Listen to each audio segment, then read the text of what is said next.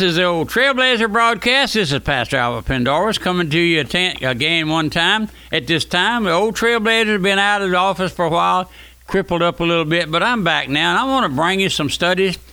Years and years ago, Pastor Shelton had much material on different subjects, and at this particular time, I want to bring you some thoughts on the Holy Spirit, the personality of the Holy Spirit. I know it's dreadfully needed.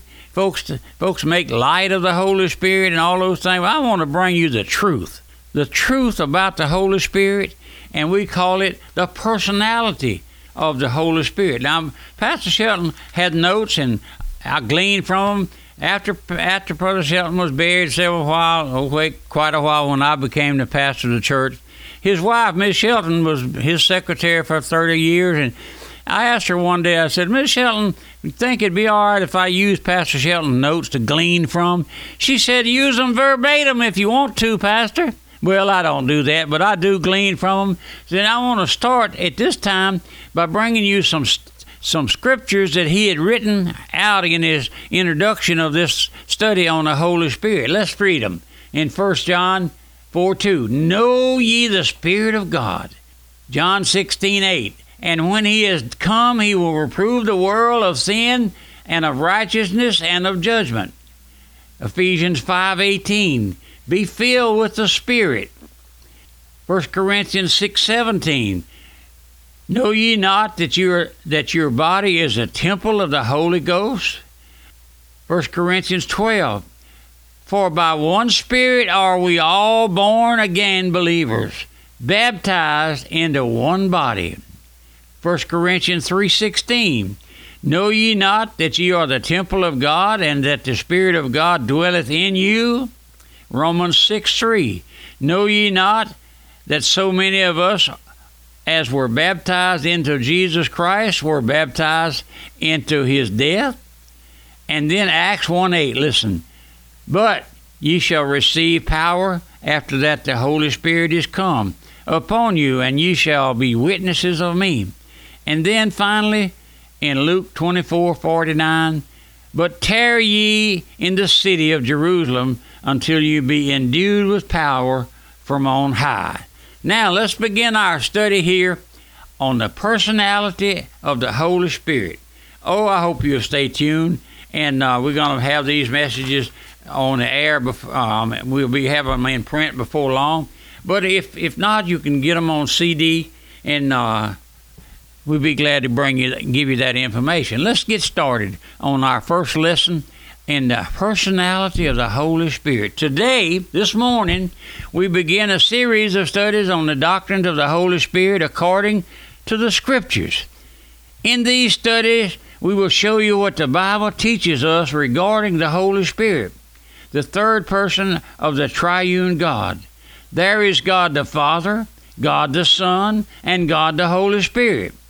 I wish every one of our listeners, you out there in our radio audience, in our radio missions audience, would you lay aside all preconceived ideas and let us approach the Bible with an open mind, in a prayerful spirit, under his leadership, and let the Bible say what it means and means what it says. Because these studies, from the time to time, no doubt will cut across the ideas and cut across the grain of some folks who have been taught about, or what they have been taught about the Holy Spirit. Now, my friend, I wish that you would listen to these studies. The Old Trailblazer, Pastor Pendarvis, is not very smart, but I pick up a lot of information and from Pastor Shelton's booklet studies that we have here in print. Now, let's go ahead. Such subjects as the personality of the Holy Spirit, the Holy Spirit conviction, Holy Spirit in you, baptism of the Holy Spirit, the sealing of the Holy Spirit, the believer's greatest need, and kindred subjects will come under our study. Now, listen, I could go back and give you those again, but I won't at this time. As we approach the studies of the doctrine of the Holy Spirit, our first subject is the personality of the Holy Spirit. Before we take up any other phase of what the Bible teaches about the Holy Spirit, we need to know if the Holy Spirit is a real person to be trusted, to be relied upon, to be believed, or just an influence. We also need to know if the Holy Spirit is a real person to be loved, or just a power to be used by us, or a real person to take hold of us and use us all over this country, whether conscientiously or unconsciously. It is taught and believed that the Holy Spirit is it, or just a thing, and he is not looked upon as a real person. Ever present, ever loving, a helper. In many quarters, the Holy Spirit is spoken of as it, which leaves the impression that the Holy Spirit is just an influence or a power, which has led to erroneous concept and erroneous teaching. In many quarters today, the Holy Spirit is made a cult until people look upon themselves as a Holy Ghost woman or a Holy Ghost man. In other words, they have made a cult of the Holy Spirit, which is not of the Holy Spirit. Now, and which has led to erroneous teaching up and down this country, my friend. Oh, my friend, I have some material here that I'll be glad to send you on where the Pentecostal church was conceived there on Azusa Street in Los Angeles, California, back there around 1900. If you desire, I'll be glad to send that to you. Let's make this statement clear from the very beginning. The expression Holy Ghost and Holy Spirit refer to the same person. The word ghost is an old English word for spirit. So in our studies, if we use the expression Holy Ghost or Holy Spirit interchangeably, we are referring to one personality, the third person of the Godhead. Throughout the entire Scriptures, the Holy Spirit, the third person of the triune God, is always spoken of as a person. He is as much of a person as God the Father or God the Son. Now let's turn quickly to John 16:7 and read through 15. John 16:15. Listen as we read. Nevertheless, I tell you the truth. It is expedient for you that I go away. For if I go not away, the Comforter will not come unto you. But if I depart, I will send him unto you. And when he is come, he will reprove the world of sin, of righteousness, and of judgment. Of sin, because they believe not on me. Of righteousness, because I go to my Father, and you see me no more. Of judgment, because the prince of this world is judged. I have yet many things to say unto you, but ye cannot bear them now.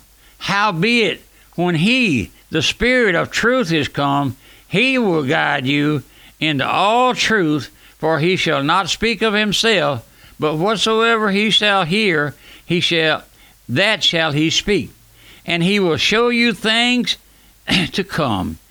He shall glorify me, for he shall receive of mine, and show it unto you. Now, let's notice, folks.